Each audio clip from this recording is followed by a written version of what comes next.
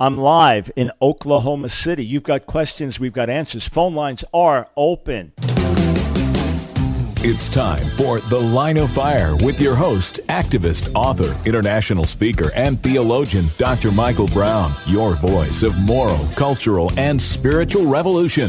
Michael Brown is the director of the Coalition of Conscience and president of Fire School of Ministry. Get into The Line of Fire now by calling 866-34-TRUTH. That's 866-34-TRUTH. Here again is Dr. Michael Brown.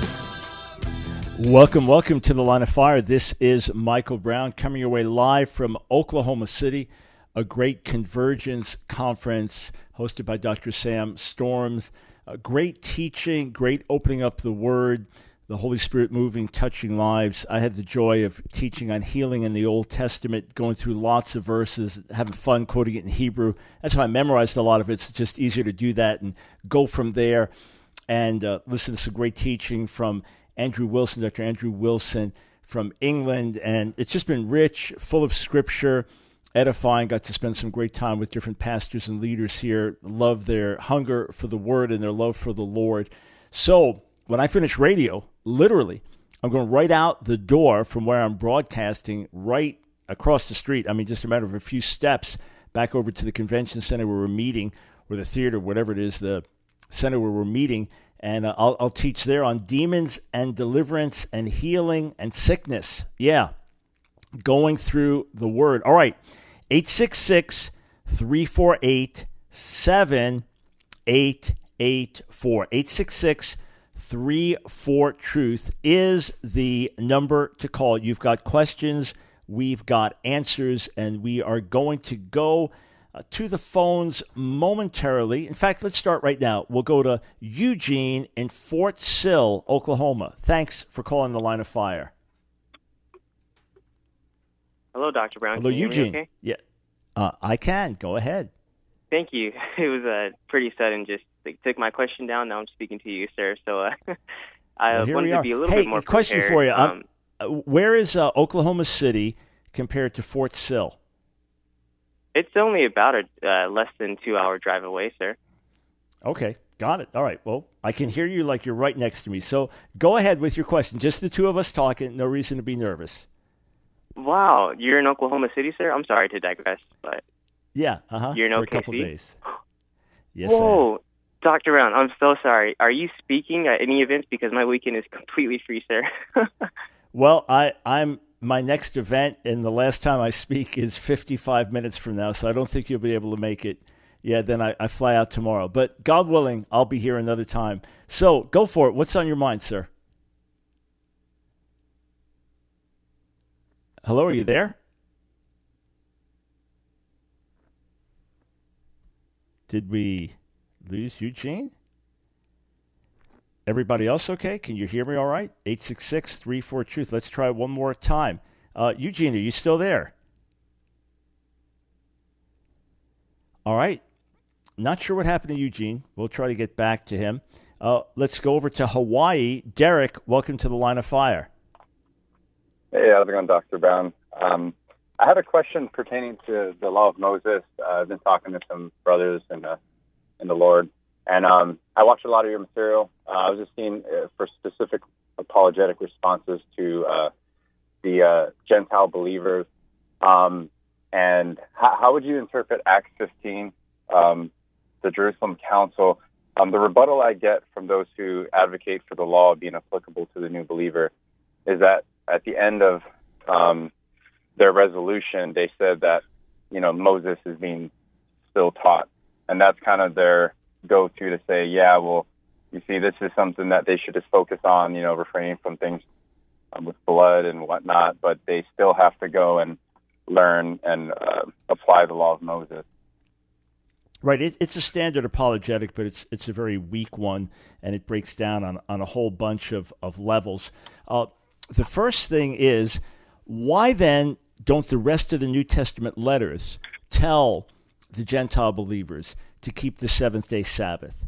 Why doesn't Paul make it plain in Romans 14, where you've got Jewish and Gentile believers side by side? By the way, everybody has to keep the same calendar. Why doesn't Paul said it to the Thessalonians who came from idol worship to serve the living and true God?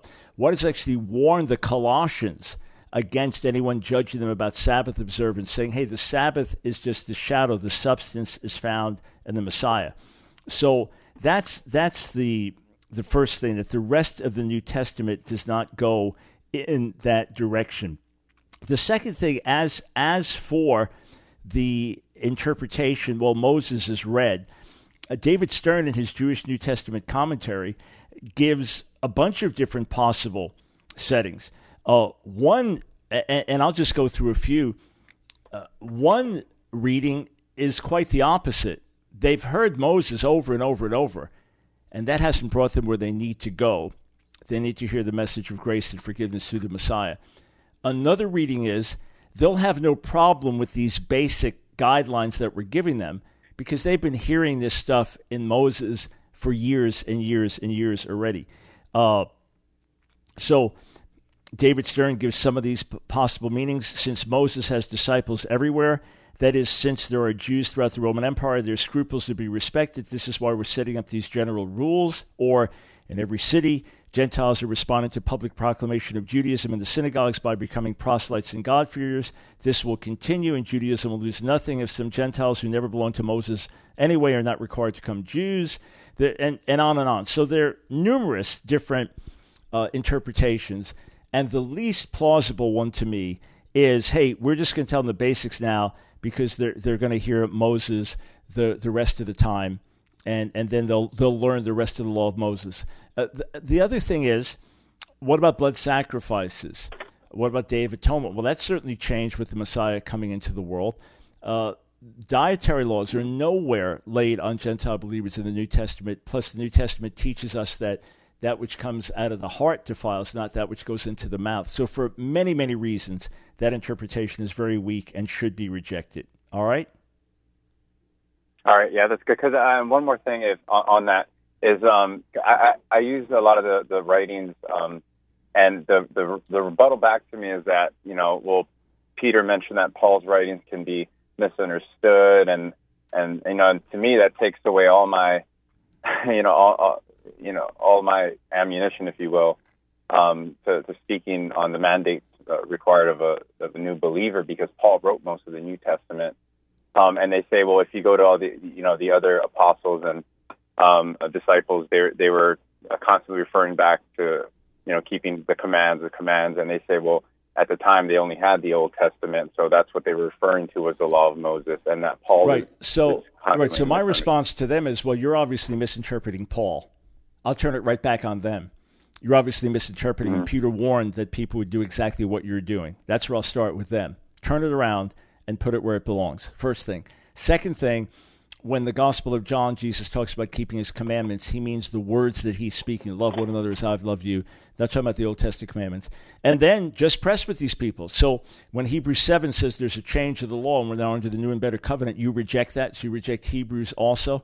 And please show me anywhere in the New Testament where Gentile believers are explicitly commanded to do these things. And why do you draw the line with one place? Why aren't you stoning disobedient, rebellious teenagers? And why aren't you offering blood sacrifices? And ultimately, the thing breaks down on so many different levels. It's unfortunate, but it's a fact. Hey, Derek, thank you for calling 866-34-TRUTH.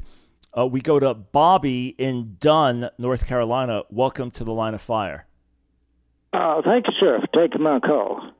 You're welcome. I want to ask you a question about the sin nature. Mm-hmm. Jimmy Swaggart says the born again Christian still has a sin nature. Creflo Dollar says the born again Christian does not have a sin nature. Andrew Womack says the born again Christian does not have a sin nature. Prince might say that, I'm not sure, but what is the truth? Right. It's actually a very complex question. And my understanding would be that as long as we are in this body with a mind that has to be renewed, we have a battle with a sinful nature.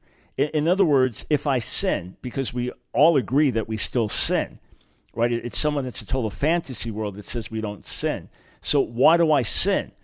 It tells me in Jacob, the first chapter, that I'm led away by my own lust and enticed. In other words, it's not just the devil made me do it.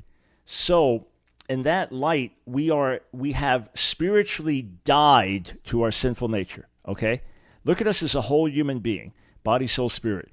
In Jesus, we have died to our sinful nature, and now its power has been broken, but we must consider ourselves dead to it. So I think some teachers put the emphasis on the fact that we still have this nature and we have to deal with it, and other teachers put the emphasis on we have died to it. But the reality is we have been spiritually set free, but as long as we're in this world, in this body, it is an ongoing battle, and we have to consider ourselves dead to sin and alive to God. So consider yourself dead to your sinful nature and alive to God, even though this is still an ongoing battle that we have.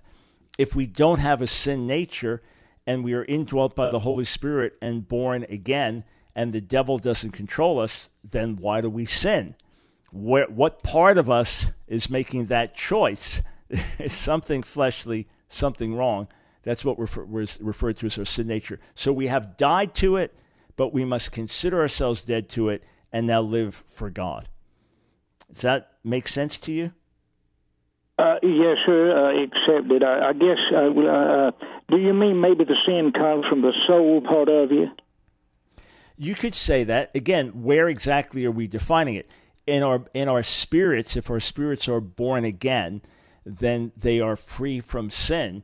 But yes, you could say the sin nature ties in with the soulish part of us. Paul writes in Colossians 3, put to death that which remains of the flesh. Romans 8 tells us that we're not in the flesh but in the spirit. We have to take hold of that reality. So yes, it is in the soulish realm, and it's expressed in our physical bodies. But because we exist as whole human beings, in other words, I'm functioning right now, spirit, soul, body, all together as one.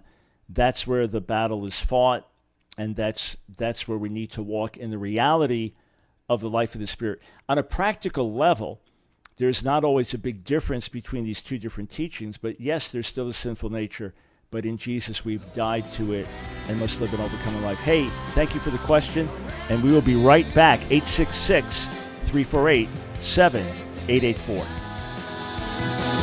Change the world.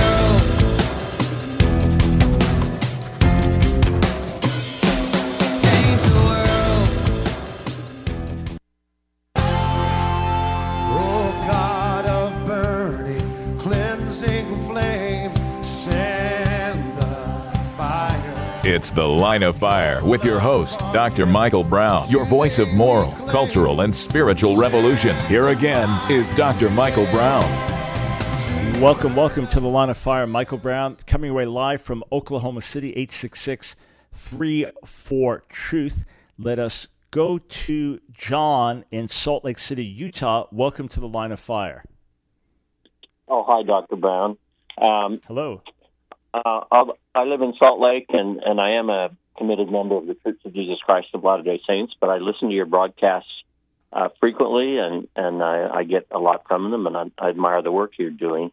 This morning in the newspaper, the headline was, Utah is poised to place ban on conversion therapy. I read the article, and I think that parents should have the choice to go to people that, want to treat their children for these problems. But what are your thoughts? And is this just part of the effort to diminish the influence of Christians? Yes, John, thanks for listening, and keep listening, and I hope and pray that you come into an extraordinarily vibrant relationship with God through Jesus beyond anything you've ever known. I'm sure you and I could agree on that as a great goal for all of us. So the Absolutely. Attempt to ban so-called conversion therapy, first, that's a word that the world uses, or they call it pray away the gay, and then conversion therapy. Bottom line is, this is an attempt by LGBT activists and their allies to take away liberties and freedoms from those who are uncomfortable with same-sex attraction. This is telling a 15-year-old boy who was raped by his uncle when he was 12 and 13 and has found himself attracted to men and is disturbed by it and wants to get to the root of his same-sex attraction, and his parents are saying, we're standing with you. This is to take away his right and their rights to self-determination. This is to break the ability for a therapist or a counselor or a professionally trained person to sit with them and talk and help. You say, well, how are they gaining ground in different cities? Because people believe all this junk that like kids are being kidnapped or put in camps or there's shock treatment and by the way, I'm sure there have been abuses and all kinds of things and screaming around a kid trying to drive demons out of him until the kid was scared out of his wits. I'm sure crazy things have happened. But what we're talking about is simply sitting and talking with a trained professional to try to get to the roots of these unwanted attractions or to help someone who's confused about their gender. I mean, California came within an inch of trying to pass a bill that would make it illegal for anyone of any age to get therapy or help. New York City did that and recently had to reverse that. So this is wrong on every level. It will rely on emotional appeals, many times stories that are bogus stories. It passed in New Jersey based on complete myth, bogus stories that were made up, and oh, wow, this is so moving. So what we need to hear from is one person after another who came out of homosexual practice, who's been helped to say, hey, we need don't take away our freedoms. So these are going to be challenged in state after state by the courts. By God's grace, we will see the tide turn. Thank you for asking. 866-3-4-TRUTH. And to all my Mormon friends listening in Salt Lake City, obviously I'm not a Mormon. Obviously I reject the Book of Mormon. But I am not a Mormon basher, meaning you could listen to me for 5 years and that subject's not going to come up in terms of a regular subject. So I encourage you to keep reading Scripture, keep crying out to God, and ask Him to bring you into the fullness of truth about Jesus and His church. 866-3-4-TRUTH. All right, Maurice in Greenwood, South Carolina, thank you so much for calling back. I remember your call that I abruptly cut off because I didn't think it was Jewish related on a Thursday. So thank you for calling back. I appreciate it. Oh, yeah, man. I definitely wouldn't miss calling back. It's so awesome to be on the line with you, though, man. So awesome. So, yeah, I just had a question about I have someone that I was meeting up with that's recently coming out of, like, Catholicism and just, like, Catholic thought. And I know that, like, salvation is probably one of the greater things to talk about when someone's coming out of it because there's such a different soteriology. But I would just kind of want to know, like, what would you think would be some of the things to major on when someone's coming out of Catholicism into Christianity, and like how, like what are some things to kind of go, like how would you go about that? In a right. way? So a lot of times people were nominal Catholics. They've never heard the gospel in their whole lives, or they went to an expression of Catholicism where it was deep in tradition, but very, very weak in Scripture. So many times that's what they think Christianity is. And we need to say, no, that's not the gospel. Many friends of mine that were former Catholics will tell me, I was in the Catholic Church, I was an altar boy, I never heard the gospel once until I got saved later in life. So what you really want to do is ask this person, what do they understand about what it means to be saved or what it means to be a Christian? Or why did Jesus die on the cross? How are we saved? Do we believe in Him and then do a certain amount of good works and that makes us ready? Do we have to go through regular penance and kind of pay for our sins? See what their understanding is, because they may have a very, very flawed understanding of the gospel. And it could be they're turning away from traditions, rejecting a lot of traditions, but they're not trying to reject God. They're not trying to reject Jesus. And then the other thing to do is say, hey, look, what do you think of the Bible? Do you believe the Bible is God's word? I'm not sure about what to believe. Well, let's go through it together and let's see, okay, Catholicism teaches this. Let's see if this is in the Scripture. My church teaches this. Let's see if it's in the Scripture. One of my friends came to faith close to 50 years ago, And even though he was very much into the drug scene and transcendental meditation, he still identified strongly as a Catholic. And when he came to faith, he, of course, turned away from all the drugs and that junk. But he said to his brother-in-law, what about all the things that the Catholic Church does that you don't do? So he said, well, why don't you read through the Bible cover to cover, and every verse that you see that teaches us to do something that the Catholics do and we don't, underline it, and then we'll talk about it. He read through the whole Bible and ended up not underlining a single verse. Wow. So those few things, get to the heart of the gospel. What does that really mean? Try to separate between church traditions and who Jesus is so that they don't reject the Lord entirely. And then say, hey, let's see what's in the Bible. And, if you're a traditional Jew and you're reading the Old Testament, a ton of what you do is not found there. And if you're a traditional Catholic and you're reading the New Testament, a ton of what you do is not found there. So Catholicism, Judaism would claim all our traditions have divine inspiration, etc. I would say, well, let's just look at Scripture and let's believe what's written there, because that's what we agree on. And the key thing is not religious tradition, but a true, vibrant relationship with the Lord. All right? Okay. Yeah, that makes perfect sense. And I don't know if you have time for like another small side note. I don't know. Yeah, go ahead, real quick. Okay, yeah. You can just answer this really quick. But are you going to do anything else related to Black Hebrew Israelites? You can just kind of say yes or no. But I didn't know if you were going to maybe have like a debate or something.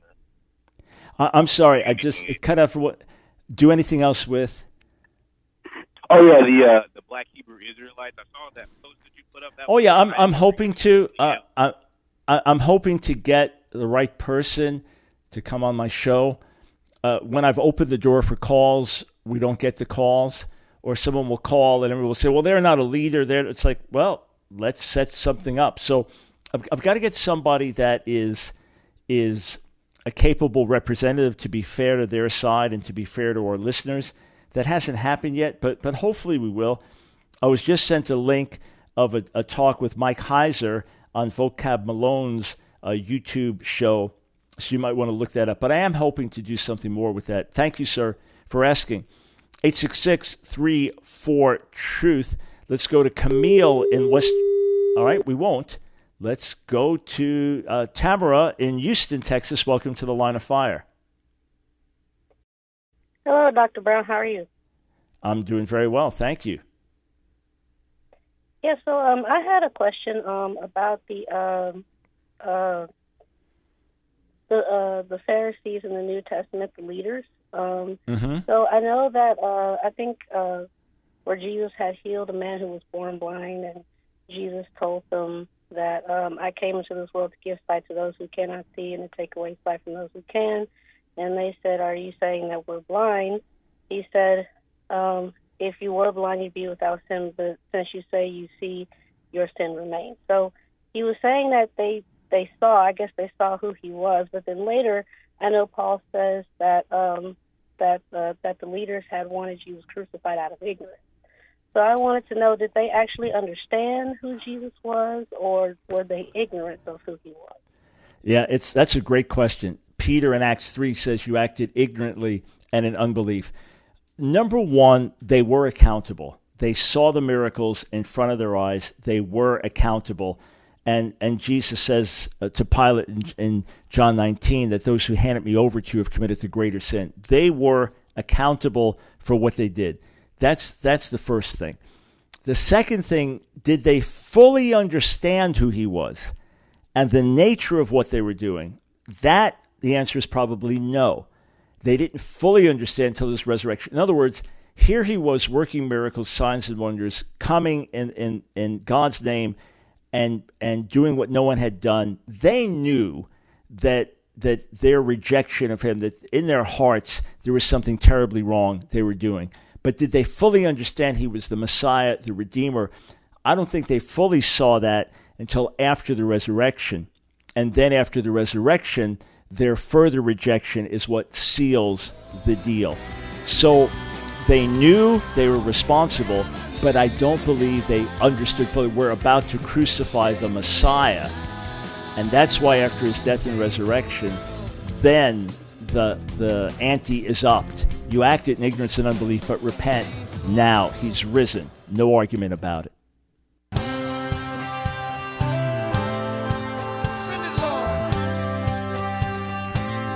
It's The Line of Fire with your host, Dr. Michael Brown. Get into the Line of Fire now by calling 866-34-TRUTH. Here again is Dr. Michael Brown.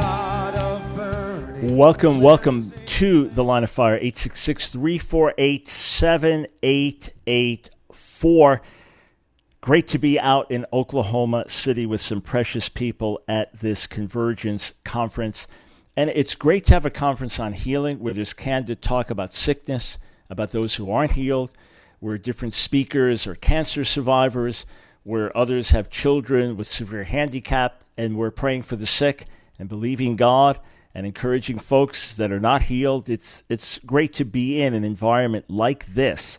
All right, 866-34-TRUTH. We go to Mike in Madera, California. Welcome to the Line of Fire. Hey, how you doing? Yeah, doing very well. Thank you, Mike. Yeah. I think it was like last year we talked. I overheard the question about the Jerusalem Council, and one of the verses that stuck out to me was in Exodus. I believe it's 12:48. When I think that kind of introduces us to the God-fearing Gentiles, when it said that if there's Gentiles who want to partake in the Passover, then they have to be circumcised, and then Jewish tradition added in a type of baptism after they've learned everything, and then they become a proselyte. Yep. But you've always had God-fearing Gentiles, and that's what Jesus basically did. Was he knocked the middle wall down between the God-fearing Gentiles and the practicing Jews, so that we can all fellowship together under one worship. So, like, I don't got to go get circumcised and dipped in some water to go to church with you. Exactly. So you don't have to become Jewish. I don't have to become Gentile, and yet we have equal status in the Lord. You have the full status that a Jew would have who loved God and was born again in the Spirit and was observing the seventh-day Sabbath and keeping the dietary laws.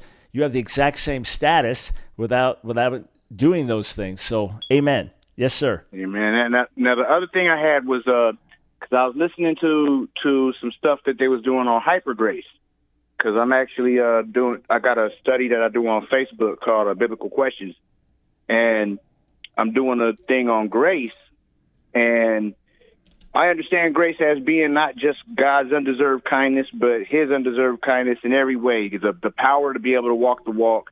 The Bible, Jesus Christ himself, actually he is. It says that from him we get grace upon grace. So everything God gives us in order to be compatible to him in the first place, the justification, the forgiveness of sins, and then the power of the Holy Spirit to walk, even the gifts of the Spirit, charismata, coming out of it's like another form of the word grace. But what I did here that I would like for you to kind of go on. Okay, now when the Bible says that we are saved by grace through faith and not of yourselves, it is a gift of God. That word sozo, saved, it's in the perfect tense, meaning that it can't be taken away. So, and then there's other scriptures that seem to indicate, I don't know how, but somehow that once a believer is in Christ, that they're in Christ. You're sealed until the day of redemption. It even goes so far as the Holy Spirit saying through John that if they went away from us, then it just manifests that they never were of us, because had they been of us, they would have remained with us. Right. And then how does that also relate to in Romans chapter 5 when it says where sin abounds, grace much more abounds? You know, because if we could out-sin the grace of God, then and if there's no assurance, then how are we actually saved? Because wouldn't that mean that we're not saved? So the question would be, right, so a few things. If someone says, I know that I'm saved and born again, which I would say, right, I'm sure of that for 48 years now. I know that I'm saved, born again, forgiven. Does that mean it's impossible for me to fall away? Does that mean all the warnings in the Bible that warn about falling away, Hebrews 2, Hebrews 3, Hebrews 4, Hebrews 6, Hebrews 10, Hebrews 12, 2 Peter 2, and many other passages, Colossians 1, all the passages that warn about falling away, those don't apply then? You say, well, no, if you fall away, then you weren't truly saved. Well, then the only way you know for sure is if you make it till the end. So something's funny with that. That robs you of your assurance. But it's not a matter of out-sinning grace, but there are many warnings about frustrating God's grace and grieving the Spirit. And someone can reject God's grace. So Mike, I don't look at it as if, oh no, I sinned one too many times today. I was burdened to pray in the morning, but I didn't pray. But that wasn't too bad. And then I instead of reading the Bible, I just went online and looked at sports. But I mean, that was bad. But then I got really bad because I got mad. I lost my temper at somebody. But then it got even worse because I shoved someone. It's like, okay, it's not like if you can one more. No, you just lost it there. You were real close. No. Forfeiting our salvation is rejecting the grace of God, is rejecting God. Just like we come in by faith, we can leave by denial. There are people who say, I do not want Jesus as my Lord. And being sealed until the day of redemption doesn't mean sealed like a can is sealed and can't be opened up. Sealed meaning having the seal of God, the mark of God, being set apart by God. But the warnings are real. That someone can reject God, that they can forfeit the grace of God, as Hebrews 12 tells us, and that someone can, and as Paul writes to Timothy, if we deny him, he'll deny us. So the fact is, God's grace is totally sufficient to keep us until the end. No one needs to fall away, but God does not force us to stay in his house. Someone can willfully turn their back on God, deny him, walk away, and he will not force us to stay. Hey, thank you for the question. At the end of my Hyper Grace book, I have a little appendix where I deal with that briefly. 866-34-TRUTH. Our friend Jerichiah in Harkin Heights, Texas. Thanks for trying again today. Welcome to the Line of Fire. Hello, Michael Brown. Hey. How you doing? Go for it. Doing good, man. What's up? I have a quick question because yesterday was Thoroughly Jewish Thursday. So, in regards to apologetics, I've come to realize that the presuppositional method is the only one that's biblically faithful to Scripture, and every other method of apologetics is an abandonment of the ultimate authority of God. And so, like when you're dealing with Jews, for instance, with apologetics, what would you say would be like the best advice? Well, I mean, first thing, to make this sweeping case that presuppositional apologetics is the only way, you're going to get a lot of pushback on that. But Jerichiah, when you're dealing with a Jewish person, and by the way, if you just type in classical apologetics or what is it, there's an article on crossexamined.org, Apologetic Methods and a Case for Classical Apologetics. You'll get different approaches to this, but two simple things. One, the majority of Jews you'll deal with in America are not religious. They're not familiar with the Bible. They don't strictly observe the Sabbath or the dietary laws. So you most likely know Scripture much more than they do and take it much more seriously than they do. So you can quote it to them, but it may not have authority in their lives. In which case, it's like anyone else. How can you get them to see their need for God? How can you get them to see the reality of Scripture? That's one thing. The second thing is, God's Word is still God's Word, and it does pierce hearts.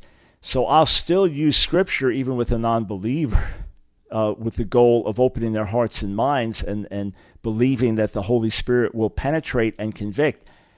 But if I'm dealing with a religious Jew, now we're going to have the Scriptures in common, but you just better be ready for the battle, because a religious Jew is going to know the Bible better and is going to know Hebrew and may even be familiar with some of the objections to your reading of Scripture, in which case my 5 volumes on answering Jewish objections to Jesus should be helpful for you. Hey, thank you for calling in. The majority of American Jews will get saved in ways very similar to the majority of American Gentiles. Once they're saved, though, lots of questions and issues will come up.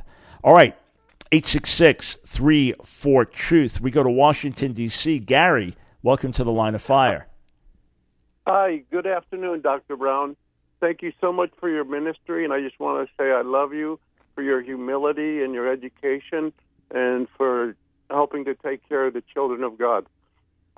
Quick question for you. Go ahead. Hello?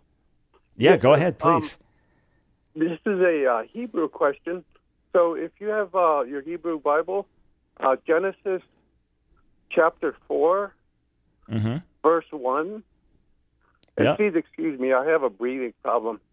So, but anyways, it says, "Fa'adam yada et Chava ishto v'tahar v'taled et Cain v'tomer kaniti ish et Yahweh." And I know that most, if not all, modern English translations translate "et" not as a direct object marker, but in the only place that I know of in the Hebrew Bible, with the help of Yahweh. And I looked up every reference of "et Yahweh," and nowhere else is it ever translated "with the help of Yahweh." And I'm familiar with critical scholars saying that it might be a scribal error with "ot Yahweh," a sign of Yahweh. But it just kind of gives me an idea that this may be where they got the idea of God being manifested in the flesh, and that he was in Christ, redeeming the world unto himself, and that the fullness of deity is in Jesus. And so I'd just like to hear your comments on that, sir. Yeah, so number one, it's a good question. If you were reading it and just reading it straightforward, you might think that Eve said, so she gave birth to Cain, and she said, "Kaniti, I have acquired a man, namely the Lord." But even there, the grammar is a little odd, and the idea that she gave birth to Yahweh does seem quite far-fetched. The ancient translations, for example, the Septuagint says dia tu theou, so with God or through God, and then the Targum says min kadam Adonai, so from before the Lord. So their understanding early on goes in that direction as well. And just looking at the Syriac, so none of them read it, and I don't read it as the Lord, that she thought she gave birth to the Lord. The problem is you're just looking for "at" with Yahweh. Just look for "at" where it means "with," okay? Look for "at" where it means "with," and you'll find it does occur many times in the Hebrew Bible. It's The Line of Fire with your host, activist, author, international speaker, and theologian, Dr. Michael Brown. Your voice of moral, cultural, and spiritual revolution. Get into The Line of Fire now by calling 866-34-TRUTH. Here again is Dr. Michael Brown. Hey friends, don't forget about our once-in-a-lifetime Israel trip next May. We filled one bus, we're filling the second. Now's a great time to sign up. You will be thrilled with every day. You'll be amazed at how much you see. Your life will be impacted. We'll have great times together as well. Find out about it on our website, askdrbrown.org. You'll see it right on the home page. And with that, we go to Nathan in Hawaii. Welcome, sir, to the Line of Fire. Hello. Yes, hello. Yes. Thank you for taking my call, Dr. Brown. I just wanted to thank you for your ministry. It has impacted my life, and I know many, many others. And I'm praying that God will keep you healthy and continue to be on the radio and YouTube and Facebook and everything like that. Thank you so much. I do have a question. Thank you, sir. I have a question about what is your anticipation of the messages that we're hearing on pulpits across the nation? I'm getting the sense that there's a lot of people anticipating a great awakening. And then there's another camp that's talking about the return and the rapture of the body of Christ. And so it seems to be like they're working not in tandem, but almost against each other. One is saying we're anticipating something glorious to take place to bring in a great harvest. And then another camp is that, well, we need to be talking about the return of Christ and the rapture, and that the church will be gloriously taken into heaven. So what is your take on that? And thank you for your prayers and your support. I appreciate that. Number one, I don't believe in a pre-trib rapture. Craig Keener and I wrote a book earlier this year, Not Afraid of the Antichrist, Why We Don't Believe in a Pre-Trib Rapture. So I believe we'll be here right until the end. Rather than taken up to heaven, we will meet the Lord in the air as he's coming and descend with him to the earth. So whatever persecution, hardship is coming, we'll be here. As God's wrath is poured out on a sinning world, he'll protect his people as his wrath is poured out. But we'll be here. I am looking forward to the Lord's return, and my great goal is to see him return in my lifetime, to see the culmination of the ages, the finale of the harvest of the Gentiles, the turning of the Jewish people, a glorious church raised up by God, and Jesus returning. I want to see that more than anything else, want to see him come in my lifetime, but I continue to labor and work as if I've got however many decades ahead of me, wanting to see God move in awakening. And I do believe that there's going to be an awakening. There are many who believe in a pre-trib rapture, who believe everything's just going to get worse before Jesus comes, so why even look for that? Just get as many people saved as possible, and we're out of here. Well, I believe we should see as many people saved as possible, but the people who get saved become disciples, and disciples live in this world. So how do we live? And what are our burdens and goals? I believe that we really could see a mighty outpouring of the Spirit, but I also believe that most churches are not ready for it. Most churches are not really hungry for awakening. If we have a hard time getting through an hour service on a Sunday, we're not going to want to be there 5 nights a week, or having services lasting 6 or 7 hours, or having prayer meetings during lunch break at work, and right. People flocking to our homes to find out more about Jesus. I wonder how hungry and thirsty we are. But I believe that there's going to be an awakening. I can't say I'm sure. I'm certainly hoping for it. But my expectation is that we will see a great awakening that will shake America. It may be in the midst of judgment and hard times, but I believe it's going to happen. I believe many eyes will be open to see the Lord. I believe God will work in miraculous power. There'll be massive repentance. The question is, will the church be ready? Will the outpouring bring about the change God desires, or will it fall short because we're too caught up with our own thing?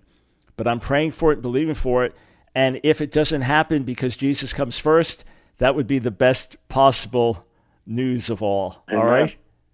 All right. God bless you, man. Thank you for the call again and for your prayers. 866-34-TRUTH. Oh, and Gary from D.C., thank you for your kind words as well. I failed to say that to you. All right, we go to Keith in Nashville, Tennessee. Welcome to the Line of Fire. Hey, Dr. Brown. First of all, I love your show. I think you have a pure heart and you have ways of doing it. But my question is merchandising.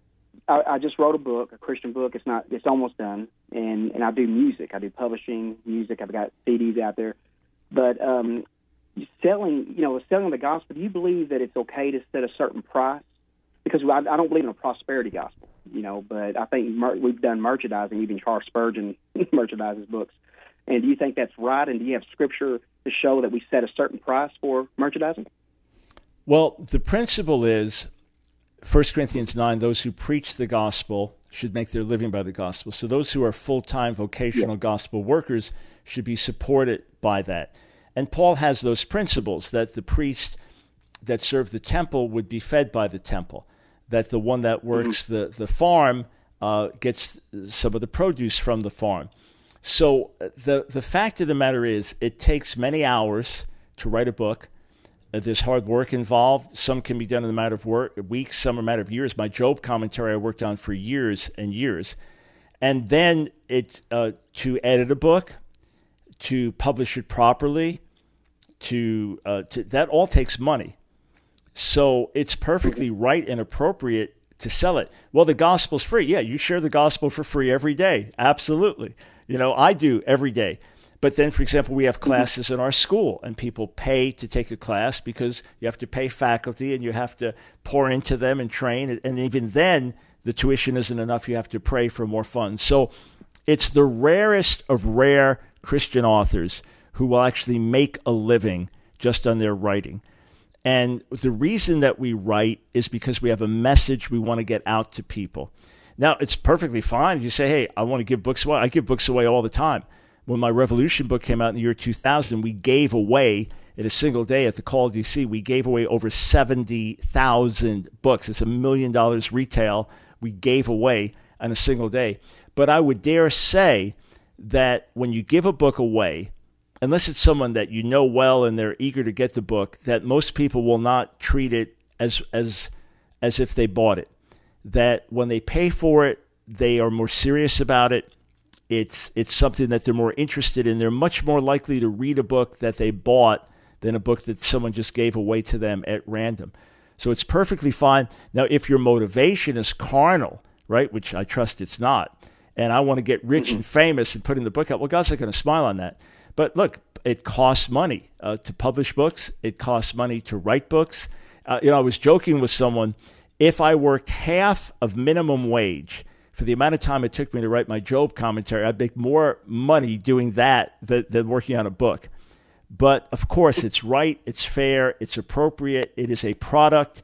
It takes editing, it takes publishing, it takes artwork, and all of those things, printing costs, and then set it where you feel is appropriate. And if in the process it brings some revenue to you or to your church ministry, wonderful, praise God. Many authors, as I did for many years, sign all royalties over to the ministry. When someone found out that I personally had no retirement fund and $0 in retirement, they said, you need to start taking royalties and put money aside for the future, because I'd never done that. But either way, the motivation is never about that. The motivation is to get a message out. But perfectly fine, perfectly right, perfectly appropriate, and you shouldn't think twice about it. Just look at comparable books and see what a fair price is. 866-34-TRUTH. Let us go to Angela in San Diego. Welcome to the Line of Fire. Hi, Dr. Brown. Can you hear me? Yes, I can. Go for it. Please do. Okay. I'm going to read my question because I don't want to forget anything. Go ahead. So I read your article, Exposed, the Church's Hand in the Holocaust, and I was really appalled and really horrified by what I read. I knew of the church's anti-Semitic history, but I didn't know it was that widespread or that deep. I'm a millennial, and most of my generation cared deeply about the vulnerable groups throughout history. But when it comes to Jewish people and or the state of Israel, so many are so vocal in their opposition and hatred against them. And I believe this has to do with college history courses and mainstream media. My question is, if millennials knew about the persecution Jewish people have suffered throughout history, would they still be so inclined to believe the lies? Also, how do me as a millennial can help those around me know the truth about Israel and God's everlasting love for them? And I want to say thank you for all that you do. And I believe you're such an important voice right now in our society where there's so much lies and so much misinformation. Thank you so much. Thank Dr. you, Brown. Angela. How old are you, Angela? I'm 23. How old are you? 23. All right. 23. Listen, I was just talking about giving books away. But Danny, when you get back, I want to send a copy of Our Hands Are Stained with Blood to Angela. So if someone gets her info, I know we're just about at the end of the show. I want to send you my book, Our Hands Are Stained with Blood. Yes, if there was more recognition of the horrors of the Holocaust and the decimation of the Jewish people of Europe, even the challenge of the modern state of Israel and terrorism and all that's had to be overcome, there would be a different view. What I found is when the Jewish people are not going through hell on earth, there's tremendous sentiment against, well, the Jews control the money, well, the Jews are better educated, well, the Jews have all the advantages, the Jews, the evil Jews. And it's only when there's extreme hardship like the Holocaust or extreme persecution that people wake up to it. So if millennials understood church history better and the persecution Jews have suffered, if they understood Jewish history, it's not to make Jews into perpetual victims, but it's to say that much has come against them because so many Jews, so many millennials, they want to side with the underdog, the oppressed. So let them do that. but let them realize that the Jews are perpetually in that class as well. All right, we are out of here.